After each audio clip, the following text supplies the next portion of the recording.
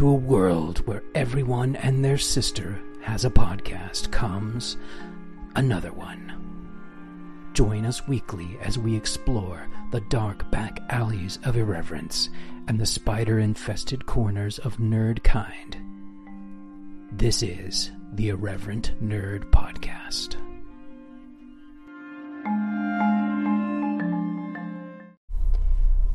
Greetings, fellow nerds.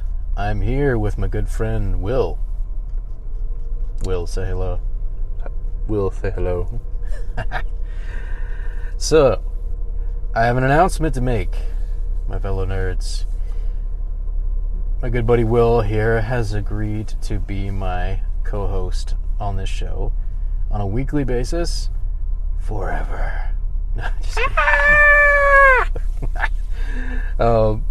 Yeah, like, we've had a good time doing the two joint episodes, and honestly, this will be, I think, just a fun way for us to connect as friends, in addition to what we hope will be fun for you guys.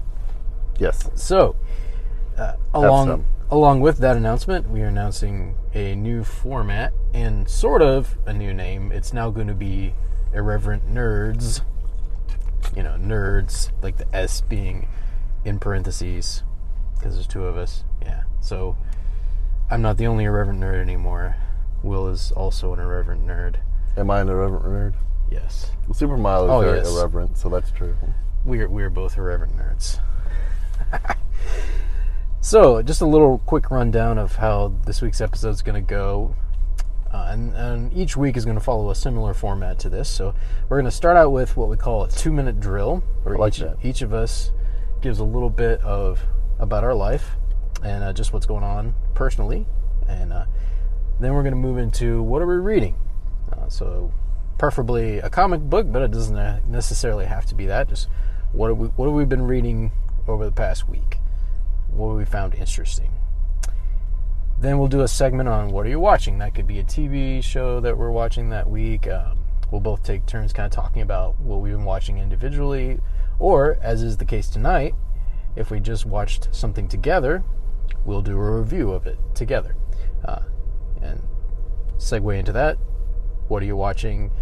So tonight we'll be talking about Morbius, Morbius! I missed my cue. It's okay. We just finished watching that, and we'll do a review of that. And then we'll have independent segments where each of us will record one on our own. I will do a sci-fi focus each week, and Will is going to start out, at least for now, doing a Japan jaunt. Will has, for many years, been enthusiastic about all things Japan, Japanese history, Japanese anime, Japanese manga. So I haven't considered myself an otaku in over 10 years, but it's still there. I definitely read a lot more that than I did Marvel and DC. The love is still there. You read it, friends. It's true.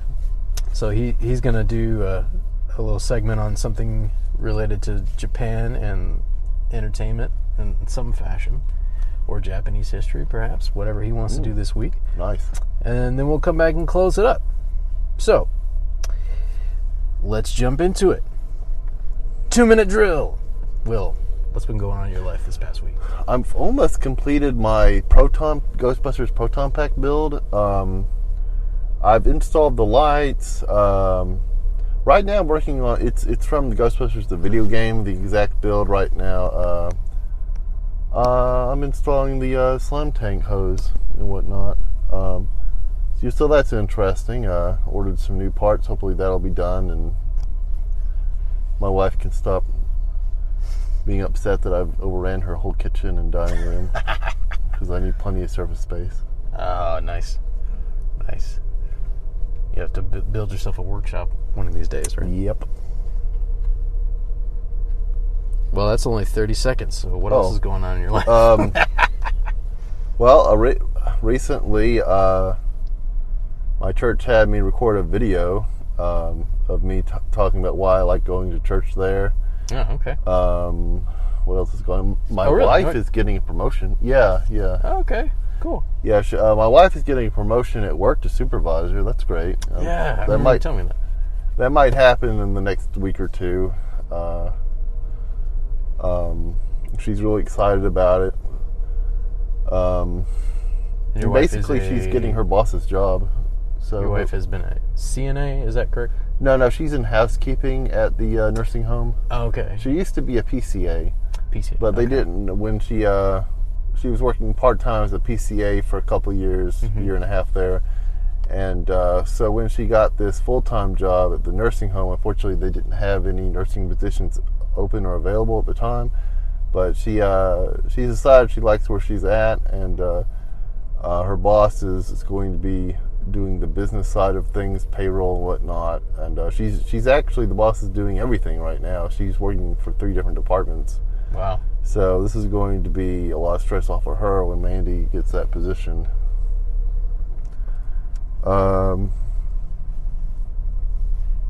Yeah, I'm sorry I flew by the church thing. I didn't know, that's the kind of thing we're going to talk about here. Anyway, no, you're fine, man. But yeah, that happened in my life, but I wasn't. And your 2 minutes is up. Oh, I was just getting started. You got me on the ball now. Oh, no. Yeah.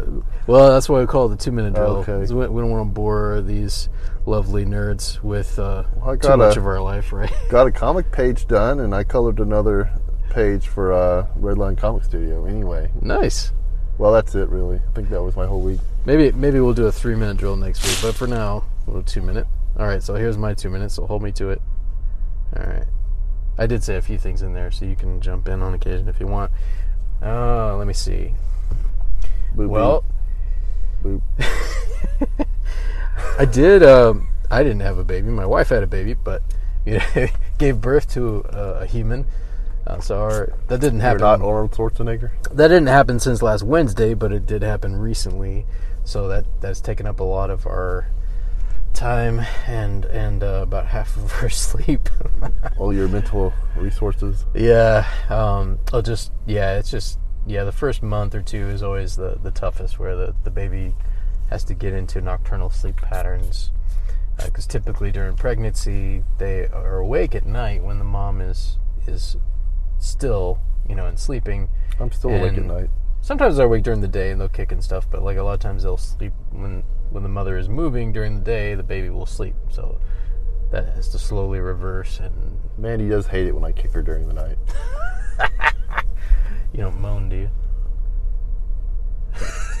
Well, you don't have to answer that. That'd probably be why she gets up and goes and sleeps in the other bedroom. Oh no! You're just like my snoring. That would be a little freaky in the middle of the night. Oh man, yeah. I'm sorry. I told you I was here to interrupt and make jokes. I definitely snore. My wife does too. If I'm on my back, it's really bad. If I'm on my side, I'll occasionally snore on my side, but usually I'm not too bad on my side. Same for my wife. I broke his brain. He's derailed now. I do have a friend that will remain unnamed and innocent. Innocent. Who moans in his sleep on occasion. Oh, rats! I shouldn't have said his gender. Sorry, nameless friend. You know who you are. But no, he and I were roommates briefly years ago, and I had heard stories about the moaning, and then I got to hear it for real. Roommate? I did. I didn't know that. I'm not gonna say his name, but this is news to me. We've known each other for over a decade. It was only for a couple months, and then he bailed on me. Sadly. Bailed. Yeah, he left. Jerk. I know. Come on, man. I miss it. I missed his moaning after he left. But no. He misses your moaning. That sounds a little Call weird. him up. That sounds inappropriate. Oh, my 2 minutes. My 2 minutes are up. In his ear. Okay, that was 2.5 minutes. You got 2.5 minutes too, though, so that works out. So yeah, it's a nice, neat little 5-minute segment there. I hope you actually said everything, because I butted in a lot. All right, so if I can figure out how to edit this thing and put in little segues, there'll be a little segue right here. But for now, segue. I'm going to transition into what are you reading? So this could be loosely related to comic books or very specifically a comic book. What have you been reading the past week? Well, I've been reading, not in the past week, but... Or just since we met last, however long that's been, a week and a half? Further than a week back, I was reading Usagi Yojimbo Tango War. Tango. I got that... Is that the newest one? Yeah, by Stan Sakai. I got that on the day it released. It was delivered to my house through Amazon. Nice. I've been following Stan Sakai's work since the late 90s, I think. I can't remember. I was introduced to Usagi through the old Ninja Turtle cartoon, but you know what? That probably should be for a Japan jaunt. But anyway, more... Yeah, that'd be perfect. Yeah, you should totally do on Mr. Sakai. Yeah, so I was definitely reading... I read that. Okay. I'll talk about that more later. I've also been reading Ghosts from Our Past by authors Abby Yates and Aaron Gilbert. I forget. Yeah. So what's that about? Ghosts. Well, yeah, okay. Like real ghosts or like metaphorical ghosts? Both. Figuratively and literally. Okay. So like some actual ghost stories and stuff. Ghost stories. But then like metaphorical ghosts from my past, skeletons in my closet kind of thing. Yeah. After they saved New York, they did update it, It's the Ghostbusters edition now. Oh, is it?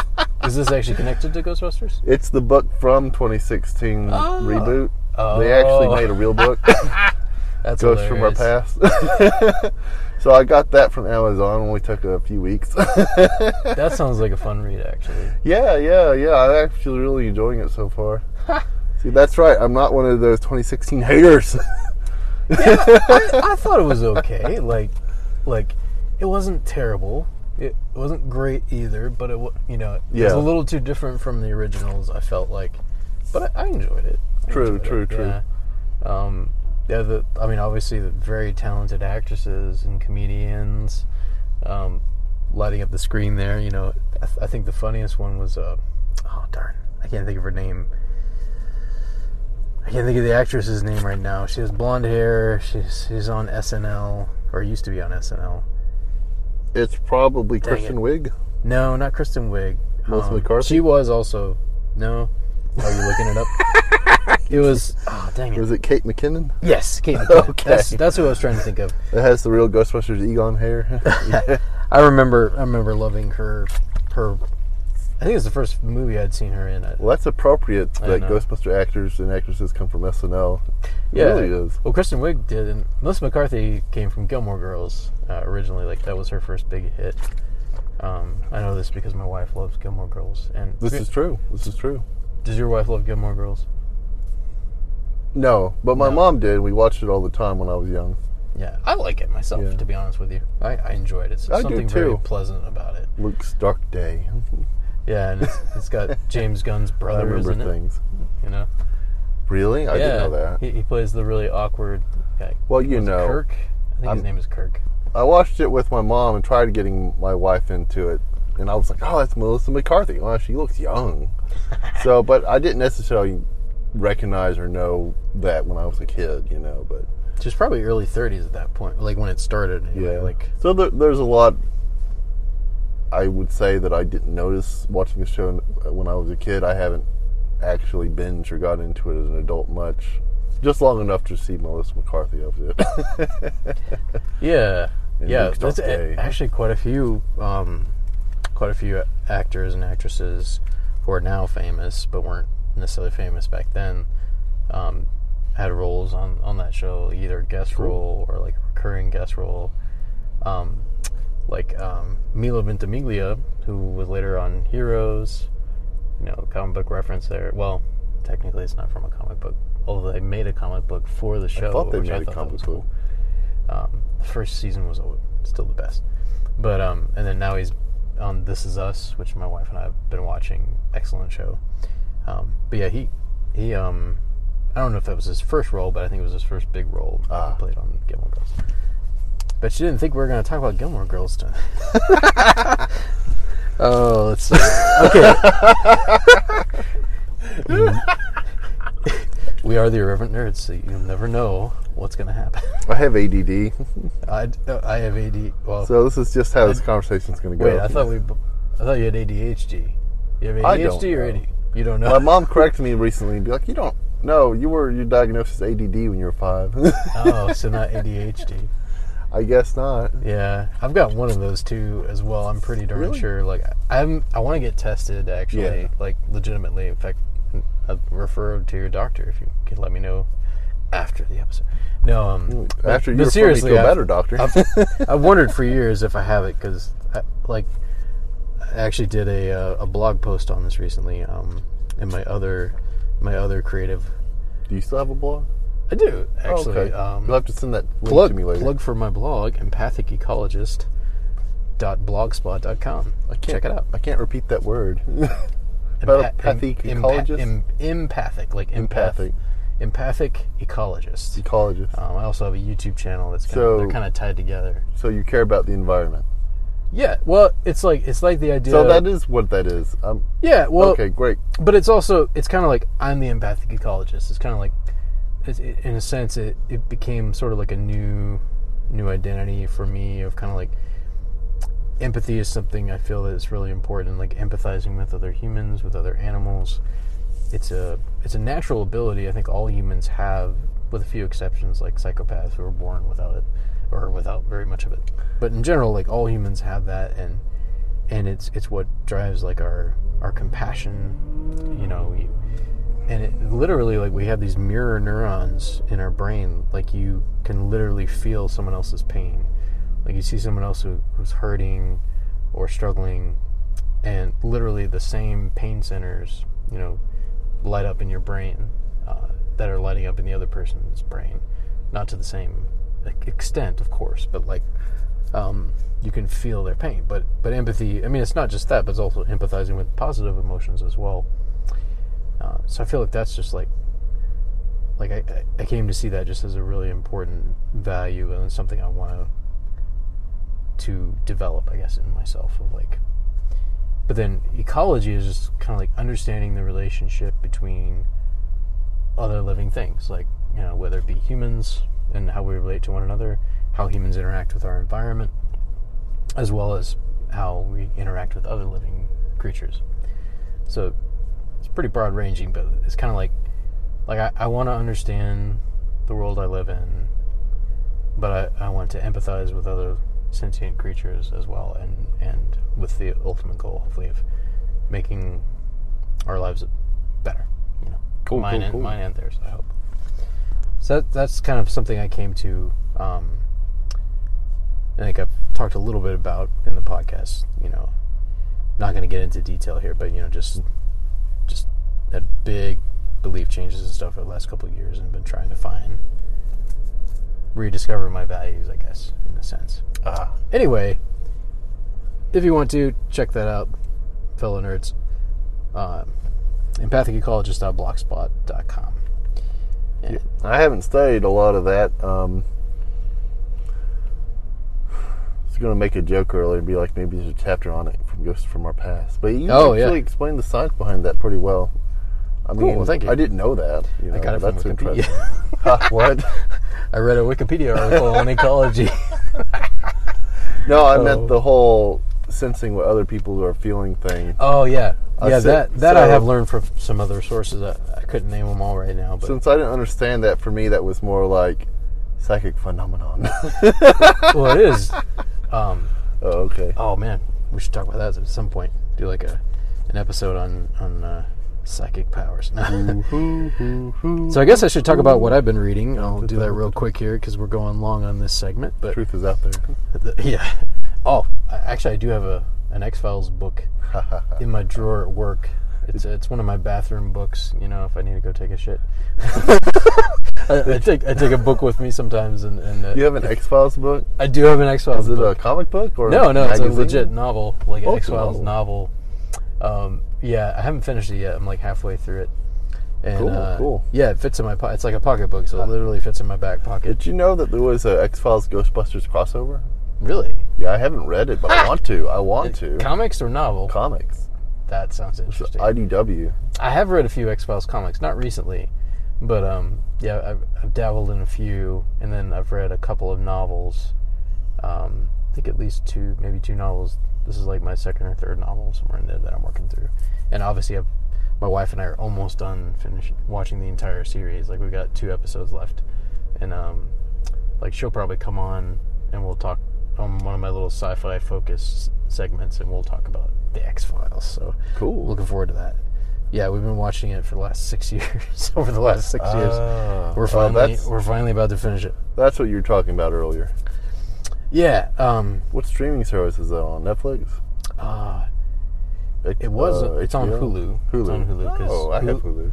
Hulu is like connected to 20th Century Fox, which is now owned by Disney. Do they have the X-Files movie or the new series? They've got all 11 seasons, which includes like the two newer seasons. Sorry to interrupt. I'm gonna have to look into that. They might have had one or both of the movies as well, I think. But yeah, I really like the X-Files. I didn't watch it when it was coming out because my parents probably wouldn't have let me back in the day, and I was just into other things at the time as well. But watching it as an adult has been fun. Like, I've really enjoyed it. So, once again, I'm rabbit trailing. What have I been reading? So I'll talk real briefly about. So, like, we reviewed the first Moon Knight episode, and you watched the second one. Yeah, too, right? I did. I did. It was really good. Yeah, I like to do it. My wife's getting into it. She's cool. She's getting excited. Mandy refused to watch the second episode. Yeah, my wife's like, this is really interesting. I think it was in between episodes. Well, I started reading a Moon Knight comic. I currently have Kindle Unlimited, so there's actually quite a few comics on there that they have. Cool. Like every now and then, like I'll do a thing where they offer me a 3-month deal, like 3 months for $10 or something like that, and I'll snatch it up. And then when the 3 months are up, if I remember, I'll cancel it, and then they'll try to get me back with another one, and I'll do it again, and like it's pretty cool. There's all kinds of books you can read and stuff, including quite a few comic books. A lot of times it's like you just get to read the first one in like a series, or like the first graphic novel in a series, and then obviously they want you to buy the other ones, but like the first one they'll let you read as part of the subscription. Anyway, so I read a Moon Knight comic, and it was very violent and bloody. Well, it must have been a modern Moon Knight then. Probably. I don't know. Do you remember? I think we might have. How far does Moon Knight go back? I think 30 or some years. So yeah, probably back. Well, let's see. I mean, I think it might have been the 70s or the 80s. If you get into the 80s, like, I don't know about Marvel, but I know DC was starting to get a little bloody in the 80s, a little more violent, like with Frank Miller and stuff like. I'm not sure. I think Marvel held out for a little longer. Yeah, so before they got darker. But yeah, this one was definitely, my goodness, was bloody and somewhat gruesome. Like he's quite violent. Like in this particular iteration, it's Mark, I think. This one was with Mark Spector. In this particular iteration, I think he was ex-military, and I think that's what he is in the show. I think that. But yeah, I mean, I don't know. Yeah, he might. Yeah, he probably is. Like, I know you talked some about the background of like he was like ex-military, and then he died, and then I think Khonshu brought him back to life. And he talked about that in episode 2. I think he said he was ex-military, didn't he? I'm trying to remember. That's possible. Yeah. But yeah, so similar storyline, and then in this one he is also, or has been, rich. So that's where, like, I think when I first watched that or read the first comic, Moon Knight, like, it was like, he reminded me of Bruce Wayne a bit because he was like wealthy and he was going around fighting crime, etc. Like in this one though, a little different. Like I think he puts on the suit. He doesn't summon. Right. Doesn't summon the suit. Right. So a different universe, I guess. Or maybe they just wanted to make it more interesting more visually interesting for the show, because it is pretty cool. When the suit, I could be wrong, but I'm pretty sure that's new for the show. That's more of a convenience thing. Yeah, than him having to go and just suit up like Batman. I mean, there's still a lot I don't know about Moon Knight, but I assume that probably the original Moon Knight comics, he really was just getting in and out of the suit. Yeah, I think it is in this one. But in this one, he's an older Moon Knight, and he gotten like seriously injured in a fight with one of his nemesis. I think I heard about And that.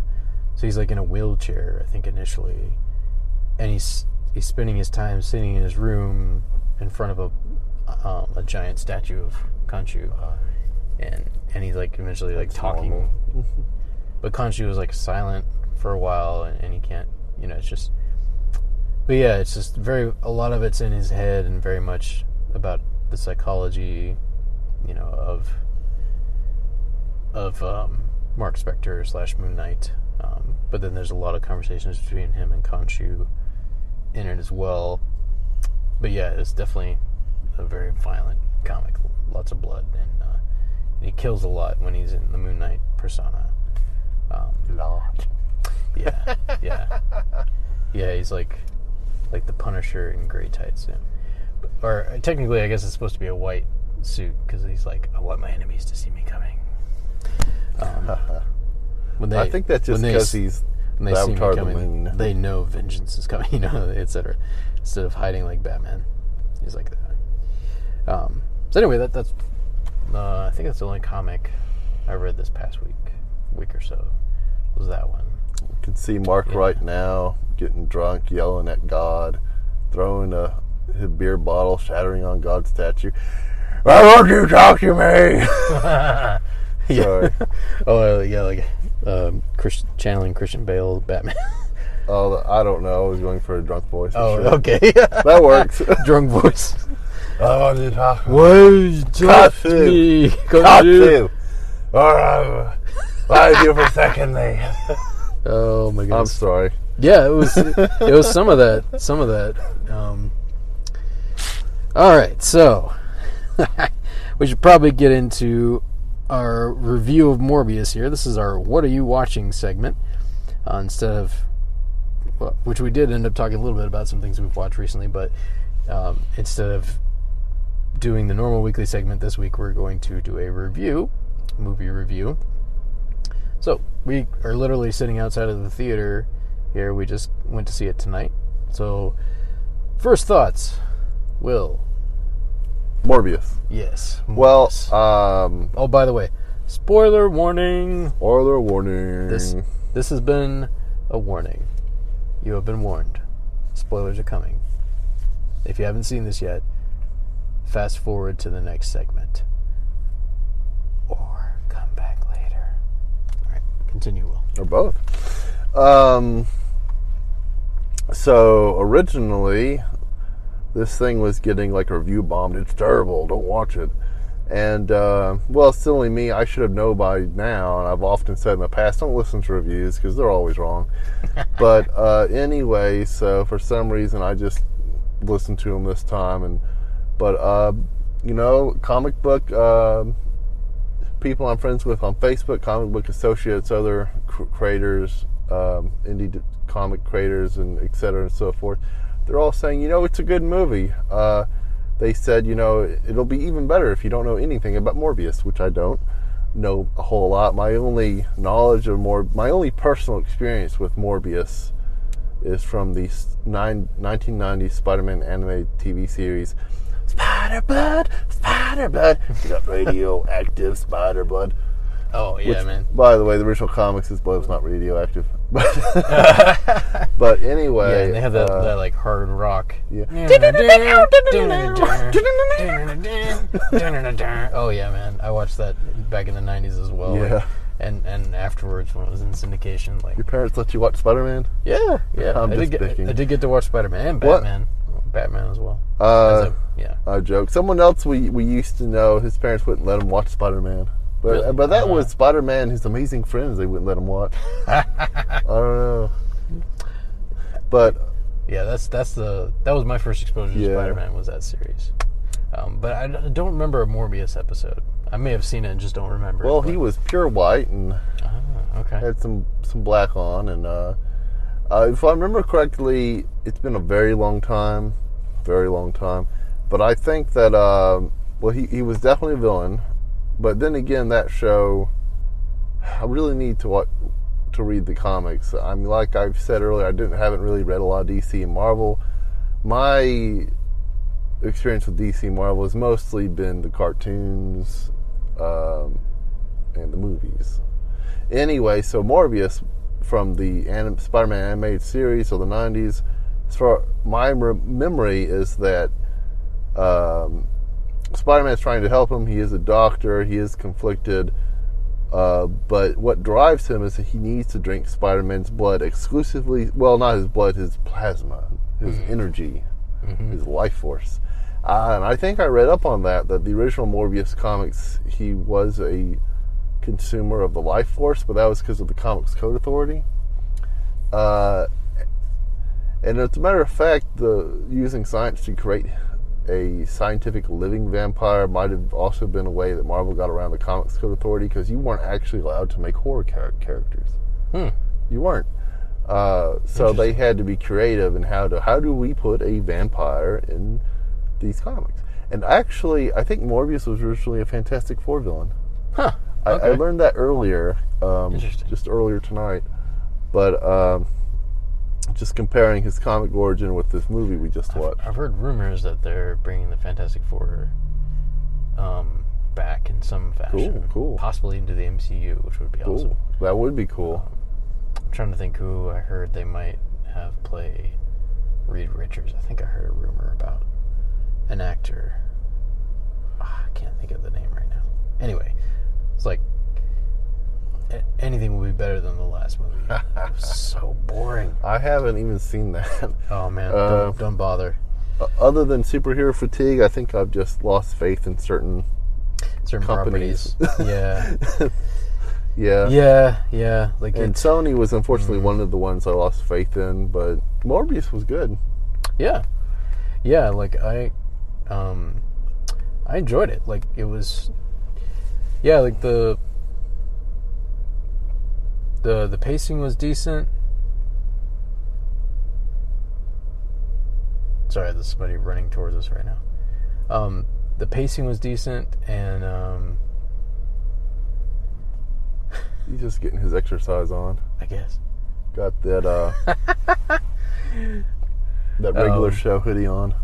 Yeah, I like that they've updated the lighting in this parking lot. Like, it used to be so dim, and it's not the best part of town. It's not the worst part either. But the it's bar's not the gone. best one. Oh, is it? Oh, yeah, it is gone. Yeah, what do you know? I think they moved. Anyway, but yeah, no, I thought it was good, and I enjoyed it. I got into it. I cared about the characters for the most part. Like, and I guess that's a cue to talk about performances. Like, what did you think of Jared Leto's performance? It was really good. I prefer him in this role than I did the Joker. Yeah, same here. And I don't necessarily think the Joker. Some of my complaints of the Joker were not his fault. It was just the way he was written. And edited and stuff. Yeah, and how the makeup department and whatnot wanted him to look. Like I think we discussed before, he was actually good at the end of Zack Snyder's Justice League. Yes, yeah. I did like that. Yeah. The nightmare scene, or the nightmare timeline, or whatever. Like, that was cool. Yeah. But I loved Jared Leto in this film. He does a great job as this character. And I don't want to jump around too much. I forgot my ADD is kicking in or something, but I keep forgetting what we're doing and where we are on the outline. But I hope I can say this without getting ahead of ourselves, that they made Morbius. I know Morbius was popular enough that he came back in the comics and that he eventually got his own title.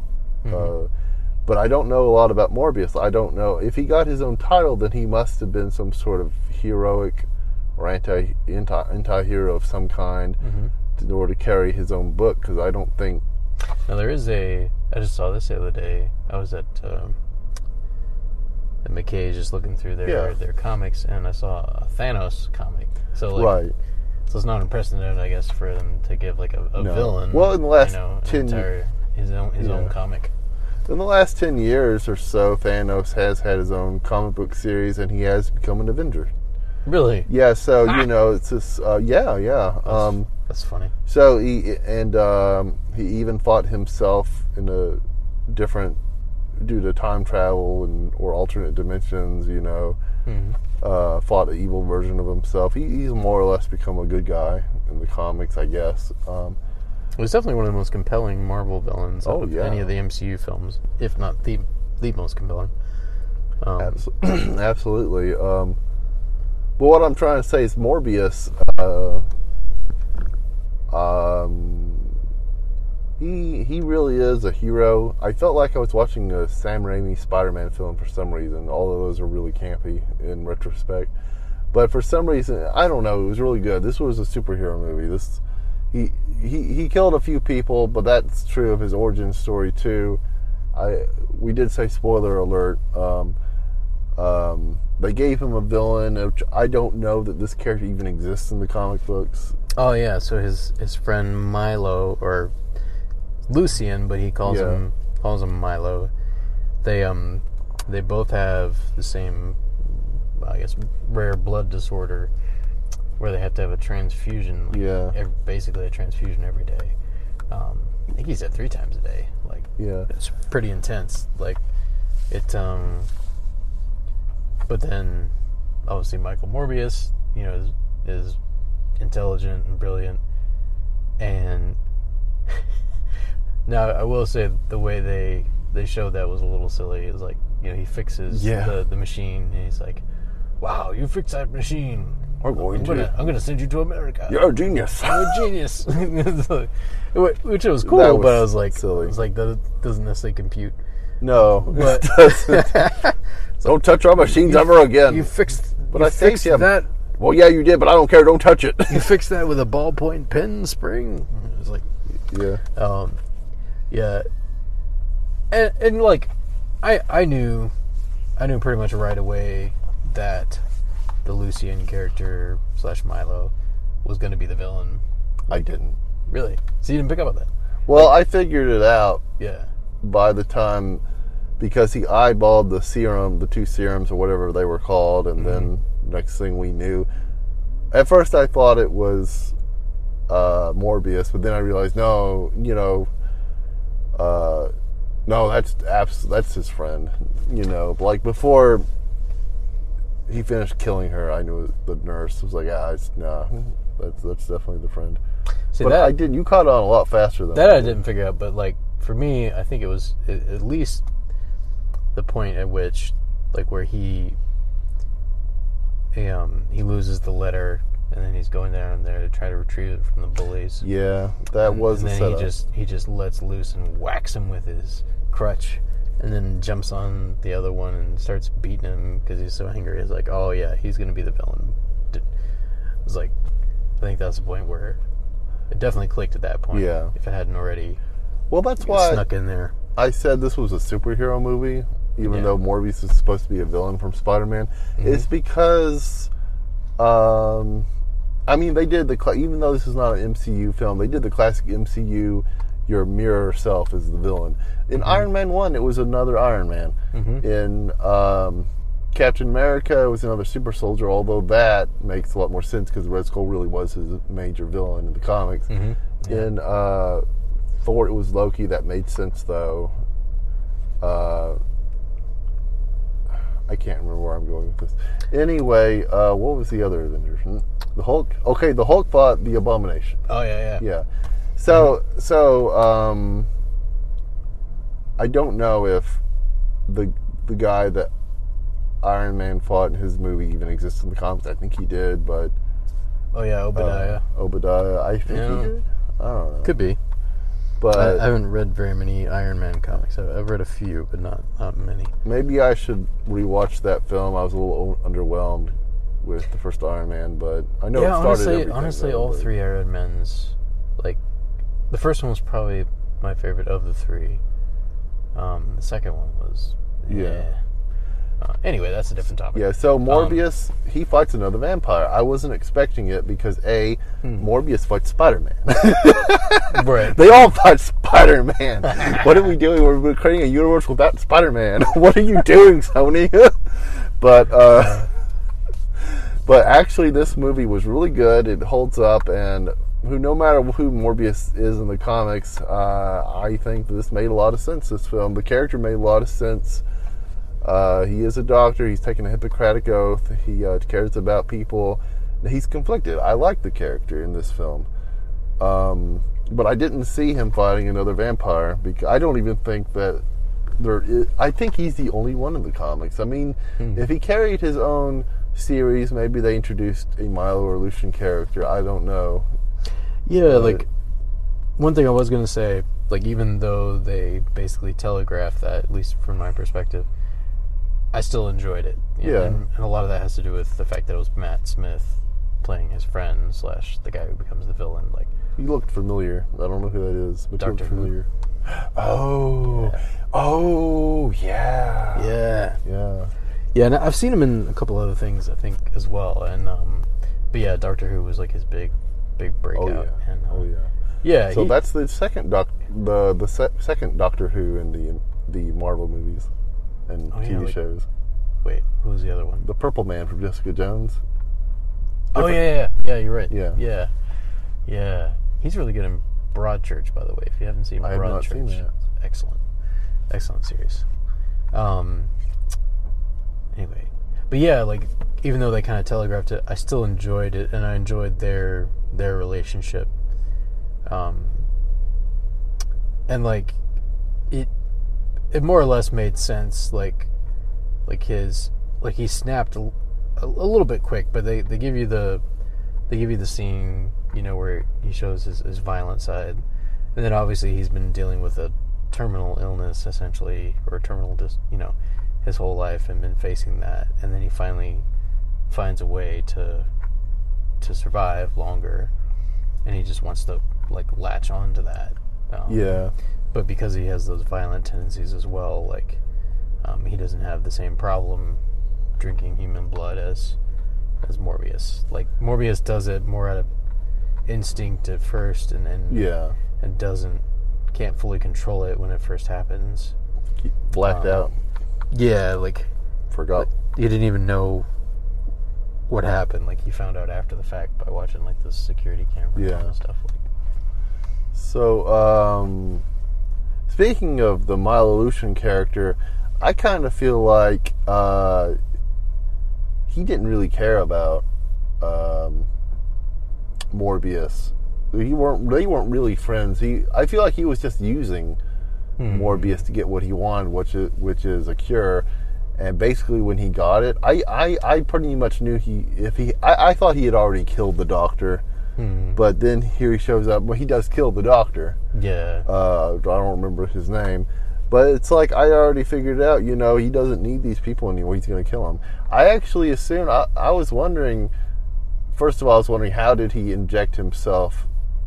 Because Morbius had to have it injected into his spinal cord. Yeah. Well, I guess he got help. Like, I'm assuming while he was in the lab, he managed to grab, or either that he came back later and managed to grab one of the serums, when he came to see him there. Yeah. Yeah, he could have come back. But somehow he got a hold of... Yeah. Oh, that's right. He came back that night that he killed the nurse. So was the nurse... Well, so like he snuck back in that night, and then... But he made it sound like he killed the nurse on purpose. That wasn't his blackout moment. No, like, he did talk about how it took him over, that he wasn't necessarily... He didn't set out necessarily to kill the nurse. Like, that was his first kill. I assume probably same as I think he did reference like it's like, what it's like at the same time, but then obviously after that, like, he very deliberately continued to kill humans. Like, I could be wrong. I just assumed the nurse was at least his second kill. I don't think so. Like, I think she was his first. I think he purposely killed her to frame Morbius, but maybe I'm wrong about that. Well, I think, like, it did seem like, because he did talk about, like, he wanted Morbius to embrace his vampirism, I guess, for lack of a better term, and for them to kind of go, like, run the world together, more or less, like, go off as friends and So, like, he had some interest in that. I think the But- doctor accused him of framing Morbius later, but that could have just been his viewpoint. I don't know. It didn't sound like that was his motive for that particular kill. Oh, okay. But I could have just been reading that into it. maybe he thought of it after the fact. Like, after he killed her, maybe he thought of, like, oh, if I just leave this body here, they'll think Morbius did it. Yeah. That's possible, but yeah, I don't think he plotted it before the kill necessarily. Like, He might not have, because if he had been smart, maybe he would have left New York before he started killing again, because otherwise it was just evidence that Morbius wasn't doing it. yeah, So maybe I'm giving Milo too much credit. He is not the smartest. yeah, he wasn't as smart as Michael Morbius, but Killed the doctor in his own home. yeah. Didn't even hide the body, or If he's like, what could the police do to me? pretty much. Oh, sorry. Let's see. We should probably be wrapping this review up. Was that the last thing in our outline? I know it's getting late though, but Yeah, like, we're gonna finish this up, and then we'll do our two other segments, and I'll edit it all together, release it Wednesday. Adrian Toomes. Oh yeah, I guess we finish up by talking. Yeah, we did tell you, spoiler alert. So obviously, if you've already seen it, like, you know what's going on, or if you're one of those people that likes to spoil things for yourself, and Makes no sense. yeah. So Adrian Toomes shows up. They imply, like, it happens during, like, No Way Home. the end of No Way Yeah. Home, where like the universe is, like, cracking. The sky split and we saw bats and Morbius. Next thing we know, Adrian Toomes is in a cell. Yeah, he, like, just shows up in the Morbius universe in the same cell I guess he was in the other universe, and since he hasn't committed any crimes in that universe, like, they let him go. But he still remembers Spider-Man. Maybe Yeah. not, maybe Well, I mean, not he's Tom the same. Holland, Peter He's Parker. the same but- person, so he's not. Yeah, Like, they imply he's the one from the MCU, right. I think. So, like, obviously, No, he is the one from the Yeah. MCU. But so, like, his memory didn't get wiped or anything. no, Like, maybe he doesn't remember Peter Parker, but he remembers Spider-Man. Yeah. That's true. He is, like, I'm not sure how it got there. I think it has something to do with Spider-Man, I think is what he said. But yeah, but he is propositioning Morbius there at the end for what you were saying is probably going to be a Sinister Six. Yeah, I think Team up. so. Is Venom a part of that in some of the iterations? I think I'm not sure, but I think Sinister Six, I used to know, my memory's fuzzy, I think it was Dr. Octopus, Green Goblin, Mysterio, Adrian Toomes, Vulture is definitely one of the Sinister Six. Sandman? Yeah, Sandman, yeah. Sandman was one of them. I forgot he existed for a second there. And Venom. I think those are the Sinister Six. I wonder if they'll have Thomas Haden Church. I don't think Morbius was, but why not, right? Like, that'd be cool if they got Thomas Haden Church for Sandman. Cool. And then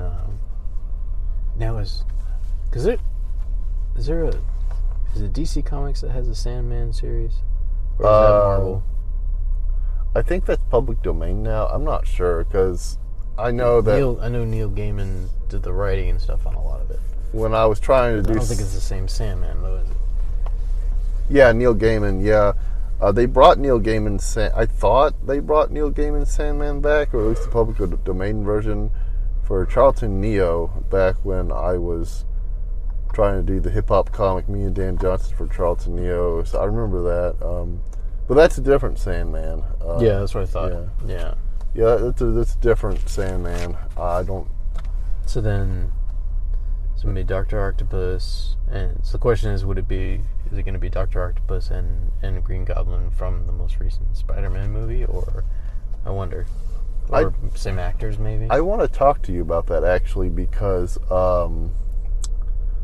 Sony, I've heard that they've recently said there is a Spider-Man in the Venom/Morbius universe, but they haven't revealed which one. It's obviously not Tom Holland's Spider-Man because of No Way Home, and the fact that Adrian Toomes has popped over to this universe. So I wanted to talk to you about this on this podcast before we ended. Yeah. I've been wanting to talk to you since before we started about this one topic.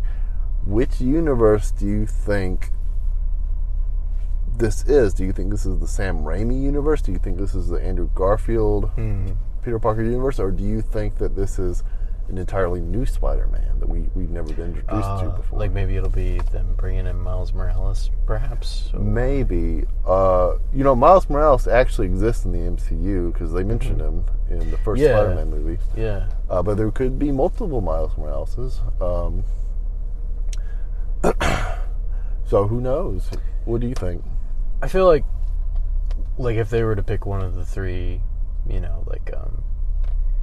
I feel like Andrew Garfield would be the most likely. I've been thinking Seemed about like it would fit his universe better, like the tone and stuff and everything. I think the Venom and Morbius movies fit his tone better. I also think he might be more likely to want to do another Spider-Man film as opposed to Tobey. I heard they might do that, another Spider-Man. But if Tobey wanted to come, like that, I'd be happy with that too. Like that'd be pretty cool. Some people are saying they'd like... See, my idea was bring Tobey back, get him killed Miles Morales, because, he can't be Spider-Man forever. But someone else said, hey, well, why... I've been seeing this on Facebook. The idea is to bring in Spider-Girl, Peter Parker, Mary Jane's daughter. And that would be cool, too. I've heard some rumors of that, and they might even bring in... what's her name? That played Gwen Stacy. Yeah, not Gwenpool. I almost said Gwenpool. Okay, Spider-Gwen. Spider-Gwen, the Ghost Spider. Yeah, that's an option too, not just Miles Morales. She wouldn't be called Spider-Man though. Never mind. Yeah, they might even. You know what I mean. I've heard they might bring the same actress in that played in the Andrew Garfield universe. I've just heard the rumor about it. Yeah, that'd be really cool. Might be more of a wishful, fans wishing for that. But yeah, she was a good Gwen Stacy, I thought. Well, I'd like for them to bring Spider-Gwen, the Ghost Spider, in eventually into one of these Marvel universes. Well, if you can have Pepper Potts in an Iron Man suit, why not Spider-Gwen? Yeah, and I still say Iron Woman. I'm sorry. I still say Pepper Potts was replaced by a Skrull. Yes, yeah, really? Yes. I hadn't heard this theory. Wait, well, no, I'm the only one who posits this theory. I believe this theory for years now. This is my moment to be a conspiracy theorist. So Tony Stark had a baby with a Skrull? Yes. It's a Skrull baby. Why not? Donnie, the Human Torch, had a baby with a Skrull. Did he really? Yeah. I think the baby was miscarried, though, but still. Chris Evans. Ladies' man.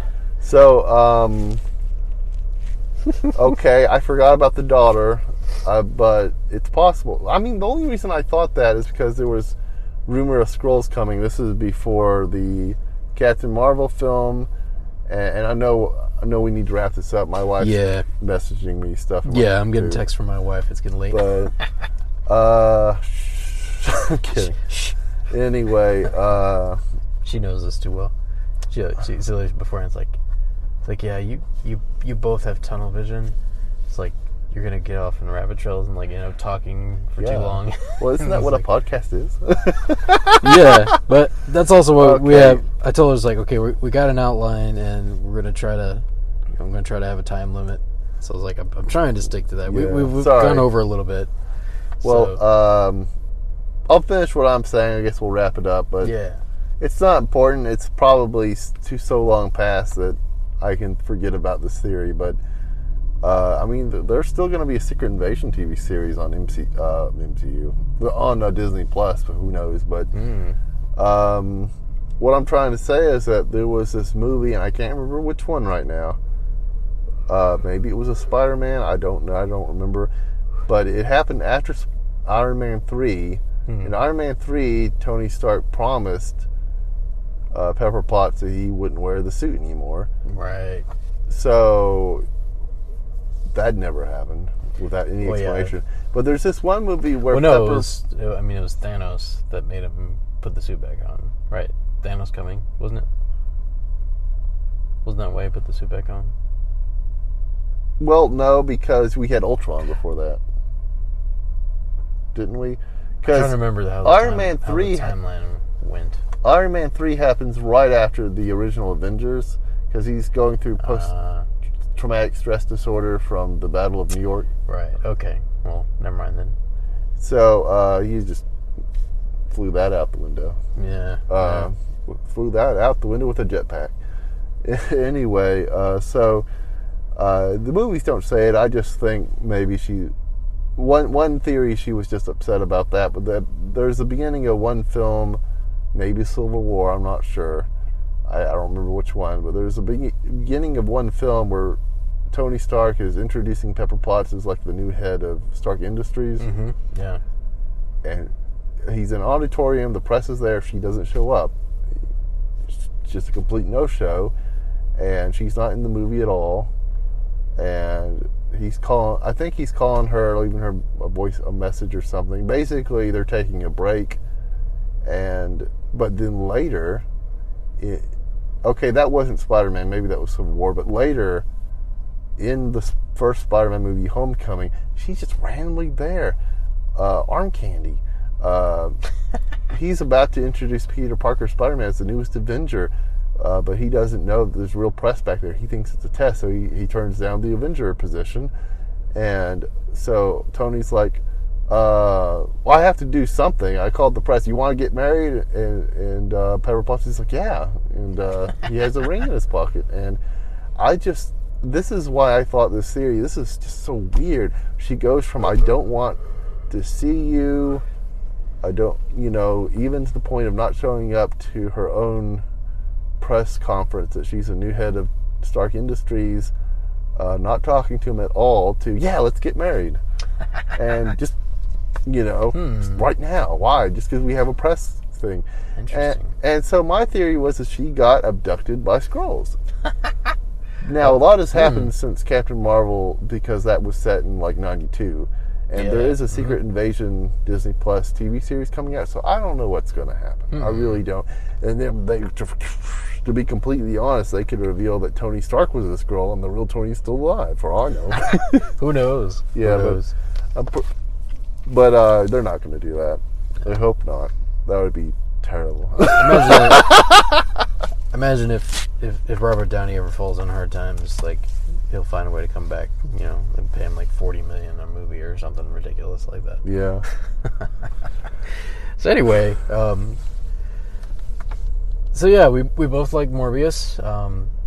I recommend it. One quick comment: the special effects were actually really good. I thought the fight scenes were awesome. Even though the animation of Morbius, and even down to where he's gliding on. Yeah, that was great. I guess he can sense echolocation. Well, he also can sense wind. It's I don't know. Air currents. That's what I was gonna say. He can sense air currents, I guess, in a similar way that a bat could, and glide on them. I thought that was pretty cool. But yeah, CGI was really good. And then obviously his girlfriend is also a vampire now. Yes. So she'll be coming back in the next movie, or the Sinister Six movie. Question is, will she turn on him, or will she still love him? Well, I don't know. The Bancroft character was there for his origin, except she was a secretary, not a doctor, but she was Morbius' girlfriend. But it's my understanding that, and I don't know how yet, but she becomes a cult leader later. Interesting. Might be one of his villains. I'm not really sure. Yeah, that would be more interesting to me than if she just joins up with him. It'd be more interesting if she became. She might be the villain of the next movie. A villain. That would be kind of cool, actually. I'm confused on how she became a vampire. I think is that there right before she died, she bit his lip and then got some of his blood and drank it, more or less, and then but it didn't connect in his brain because he was in vampire mode, and he ends up drinking some of her blood. So he didn't make the connection that she got some of my blood, or just didn't think that it would do anything. But then obviously she comes really shouldn't back to life later. Yeah, you wouldn't think it'd be enough. But if we can accept a man without wings gliding on air currents and getting vampire powers. We can accept anything else in this film. Yeah, why not? Yeah, it looked great, but it was a little silly. I was like, okay, like what did his bone structure change? Like, because humans are not aerodynamic. Well, no, and we're too heavy in a lot of ways. Like, you have to have wings that are much lighter and stuff. Like, I mean, if you notice, there's a whole science behind it. Like, he doesn't go fast; he just disappears in like Nightcrawler smoke. Yeah, no, that didn't really make sense as a vampire power, but man. Well, I mean, it makes sense as a supernatural vampire power, but it doesn't make sense as a scientific vampire. Yeah, that part, like, because they tried to make it scientific. Yeah, that didn't quite make sense. No, I loved it though. It was great. Yeah. Well, anyway, that's we'll a wrap good. It up. Yeah, Will's wife is calling him, so that's a good segue. So hey guys, we'll have a couple more segments here in the episode and close it up, and then you'll be hearing from us again next week. Peace, my fellow nerds. Peace. Welcome to this week's edition of Sci-Fi Focus. Benjamin Sisko might be the best Star Trek captain of all time. I know, I placed him third on my list, but in preparing for this week's segment, I realized he should probably be first. At least, if I were evaluating him objectively compared to the other candidates. You know, without nostalgia. Why do I say that? First, I need to give credit where it is due. As part of my preparation, I watched a YouTube video on the Trek Culture channel, which made a strong case for Sisko as the best captain. If you get a chance, check it out. The link will be in the episode notes. For the moment, allow me to share my thoughts on the subject. I think it is fair to say that Benjamin Sisko faced more challenging obstacles to becoming a great captain, both internal and external, than any other captain in the mainline Star Trek universe. Remember, he had lost his wife shortly before arriving at Deep Space Nine. Here he is, grieving the loss of his spouse, faced with the daunting task of single parenthood, and unsure of his allegiance to Starfleet's objectives. Under those circumstances, he sets out to run a busy space station, which was built by Cardassians, no less, some of whom still claim ownership over it, and this station is visited daily by ships from all over the quadrant. No small task. That would be hard enough, right? Then add to that the Dominion War, as well as the burden of being chosen by the Prophets to be a spiritual leader for a planet of Bajorans. And he's a human. More and more challenges. It's like Ronald D. Moore was a sadist. I love you, Ron. Make more Battlestar Galactica, please. What I genuinely appreciate about Sisko's character development, however, is that he does not come through these firestorms unscathed. He makes mistakes, some of which could be considered war crimes. He gets angry, and he lets it show. He makes some choices out of pain, some out of fear. And yet, his very human spirit perseveres. He overcomes. And we love him for both his failures and his victories, do we not? Yes, my fellow nerds, we do indeed. Now, I would be remiss if I did not take a moment to talk about the wonderful Avery Brooks. His performance as Sisko is outstanding. And that voice. I'm sure it has made many a woman and man swoon. No, but seriously. He was Star Trek's first black captain to headline a series. I don't believe I am overstating the significance of Avery's casting as a black leading man portraying someone in a position of authority on primetime American television in the 20th century. Groundbreaking stuff. And he modeled a strong, affectionate fatherhood for a generation of young black men who grew up watching Star Trek Deep Space Nine. His impact, I imagine, will be felt for decades to come. Thank you, Avery Brooks. I believe that's a good place to stop. If you haven't yet watched Deep Space Nine, check it out. It is currently streaming on Netflix and Paramount+. If you love sci-fi or just damn good television, you won't be sorry you tuned in.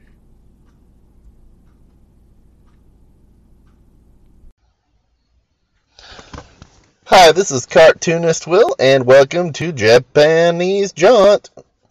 Anyway, today on Japan Jaunt, I would like to talk to you all about Legendary Wolfman vs. Godzilla, or in the Japanese, Against Godzilla. Not that it was ever translated to English. Anyway, so you might be wondering, or at least you all who are big Godzilla fans like me, this is not a real movie. What are you talking about, Will? Well, first of all, a bit about me and my love for Godzilla. I love Godzilla. I loved Godzilla as a kid in the 90s. Absolutely in love with Godzilla. My favorite era of Godzilla films would be the original in the 50s up until the end of the 70s. I really loved Godzilla 1985, aka Godzilla Returns as well. But that was my favorite era up until Terra Mechagodzilla, or whichever the last film was. It's been a while. I own all of these on VHS or DVD except Godzilla vs. Ghidorah, the Smog Monster. I cannot find it. I'm sure it's easier to get now, but I haven't looked in a long time. Anyway, I've got a VCR. I'm afraid to pop something in. It might eat the tape. Anyway, so I really love Godzilla, man. I really do. I don't have some of the more recent films, but up until the end of the 90s, Godzilla 2000, even the American Godzilla, which was not great. I mean, it was good, but it wasn't Godzilla, right? So I've got up until Godzilla 2000 and Godzilla vs. Megaguirus. I've got that. Anyway, getting back to it, Legendary Wolfman vs. Godzilla. What is that? Well, it's a fan film, but wait, hold on. It's not just any fan film. Nakajima, am I saying that correctly? I forget his name. Lower level employees of Toho, including, I believe, Nakajima, who directed this fan film, they actually bought real props and sets from Toho in the 70s and 80s. That's when this film was made. Some of the footage was made in the 70s and some in 1983. It uses two different Godzilla suits. I don't think they're official Toho suits, but they're made very close to two different Godzilla suits from the 60s, I believe. And this is just a top-notch fan film. It feels like a real Toho film. It feels like it would fit in there with King Kong vs. Godzilla or something. It's great. Man, I love this thing. It brings me back to my childhood. I mean, not that I was alive in the 60s, but you know what I mean. Watching these things, renting them from Blockbuster in the 90s.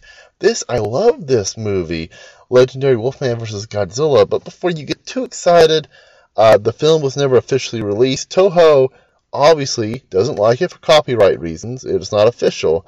But it's just, how awesome is that? Not only this guy, but a whole bunch of ex-Toho employees got together and made this love letter to Godzilla. And yeah, it's great. I mean, the plot is, there is surviving footage. Go look it up on YouTube. Yeah, I mean, Wolfman comes to Japan. He transforms, scaring the heck out of some poor lady. He gets irradiated or something, grows to giant kaiju size. The military goes after him. Godzilla appears and attacks the country. And then the two of them get in a big fight. And you can see all this on YouTube. I mean, it's not a feature-length film, but the footage is there, and it's great. Now, Nakajima, if I'm remembering his name correctly, he's the director of this. He's been wanting to put this out on DVD or something, but for legal reasons, he can't do that, obviously. He can't, Toho doesn't want to do that. They, copyright reasons, and that's understandable. But, man, go check out YouTube. This is great stuff. Well, this has been Japanese Jaunt, or Japan Jaunt for today. And Cartoonist Will, we'll see you next time. Bye.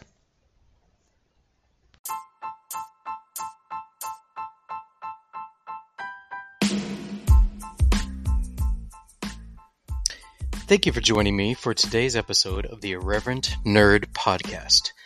Follow me on Instagram at irreverent_nerd. That's at irreverent_nerd.